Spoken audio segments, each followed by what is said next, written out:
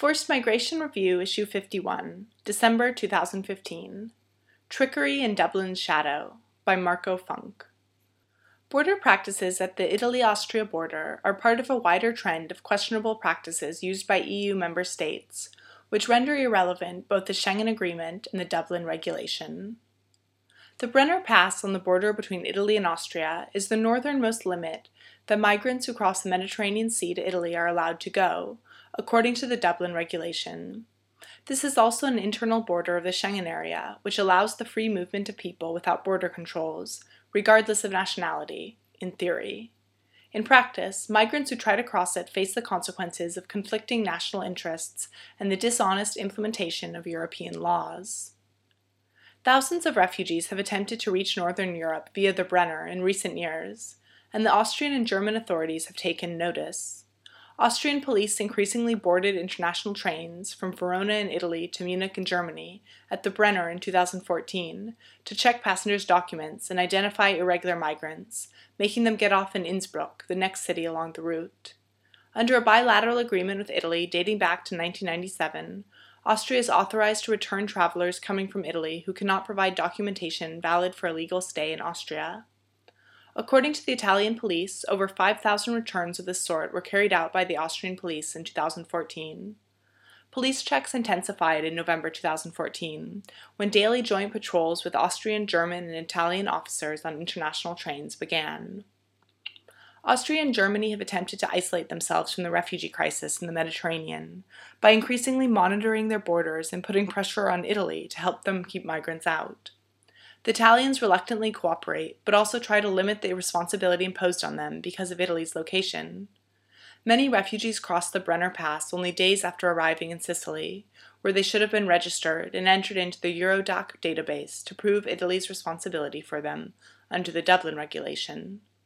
Authorities at reception centers, however, do not hinder new arrivals from leaving before they are fingerprinted and registered, and implicitly encourage the departure of those most likely to obtain asylum elsewhere.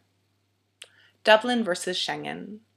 Italy has drawn criticism from northern European countries for its lax approach towards Dublin rules.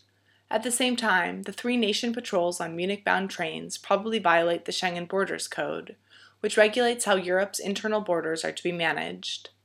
According to the code, police activities that, quote, do not have an effect equivalent to border checks, end quote, are permitted as long as they, quote, do not have border control as an objective and are carried out on the basis of spot checks, end quote. And note 1. Police officers' daily presence on trains heading north amounts to more than spot checks, but one train per day is usually left unchecked, leaving room for a creative interpretation of Schengen rules. Another example of how southern and northern European countries work against each other using, or ignoring, mechanisms designed to foster cooperation, so-called Dublin transfers are handled. Migrants who can be proven to have first arrived in a different country can be returned there as a Dublin case. To do so, a request must be submitted to and accepted by the asylum authorities of the receiving country within a certain period. However, Dublin cases whom Austria decides to return to Italy are periodically left off unmarked Austrian police buses at the Brenner, at a roundabout right by the border at the edge of the town, completely bypassing the formal return procedure. The fact that EU member states try to outsmart each other and the regulations they have agreed on together is the ultimate proof that the current asylum system does not and cannot work. Making matters worse is the fundamental incompatibility of the Dublin Regulation with the Schengen Agreement. Full implementation of one does not allow full implementation of the other. In practice, both are being circumvented as the number of irregular migrants arriving in Europe has rapidly increased. Immigration hardliners throughout Europe have called for the reintroduction of pre-Schengen border controls in order to keep migrants out of their own countries. It is assumed that closed borders will deter migrants, convincing them to stay in the southern European countries they want to leave. However, to those who have crossed deserts and seas to flee conflict and deprivation, border patrols are merely another obstacle to overcome en route to a better future. Making life difficult for them at the Brenner or elsewhere will only delay their arrival, making it more costly and more dangerous, but will not prevent it. Marco Funk, MarcoSebastian.funk@sciencepo.fr, independent author of Fortress Europe's Inner Wall, Migrant Dilemmas at the Brenner Pass. Endnotes. Endnote 1.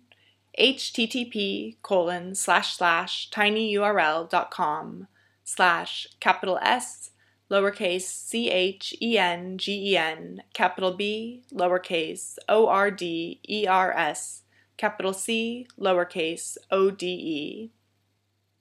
FMR is an open access publication. You are free to download, copy, distribute, or link to this article, as long as it is for non-commercial purposes and the author and FMR are attributed. All articles published in FMR are licensed under a Creative Commons Attribution, Non-Commercial, No Derivatives license.